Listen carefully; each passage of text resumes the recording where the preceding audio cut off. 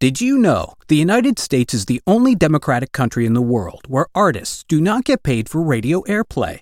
And the short list of countries that share the U.S.'s position on this issue includes Iran, North Korea, China, Vietnam, and Rwanda.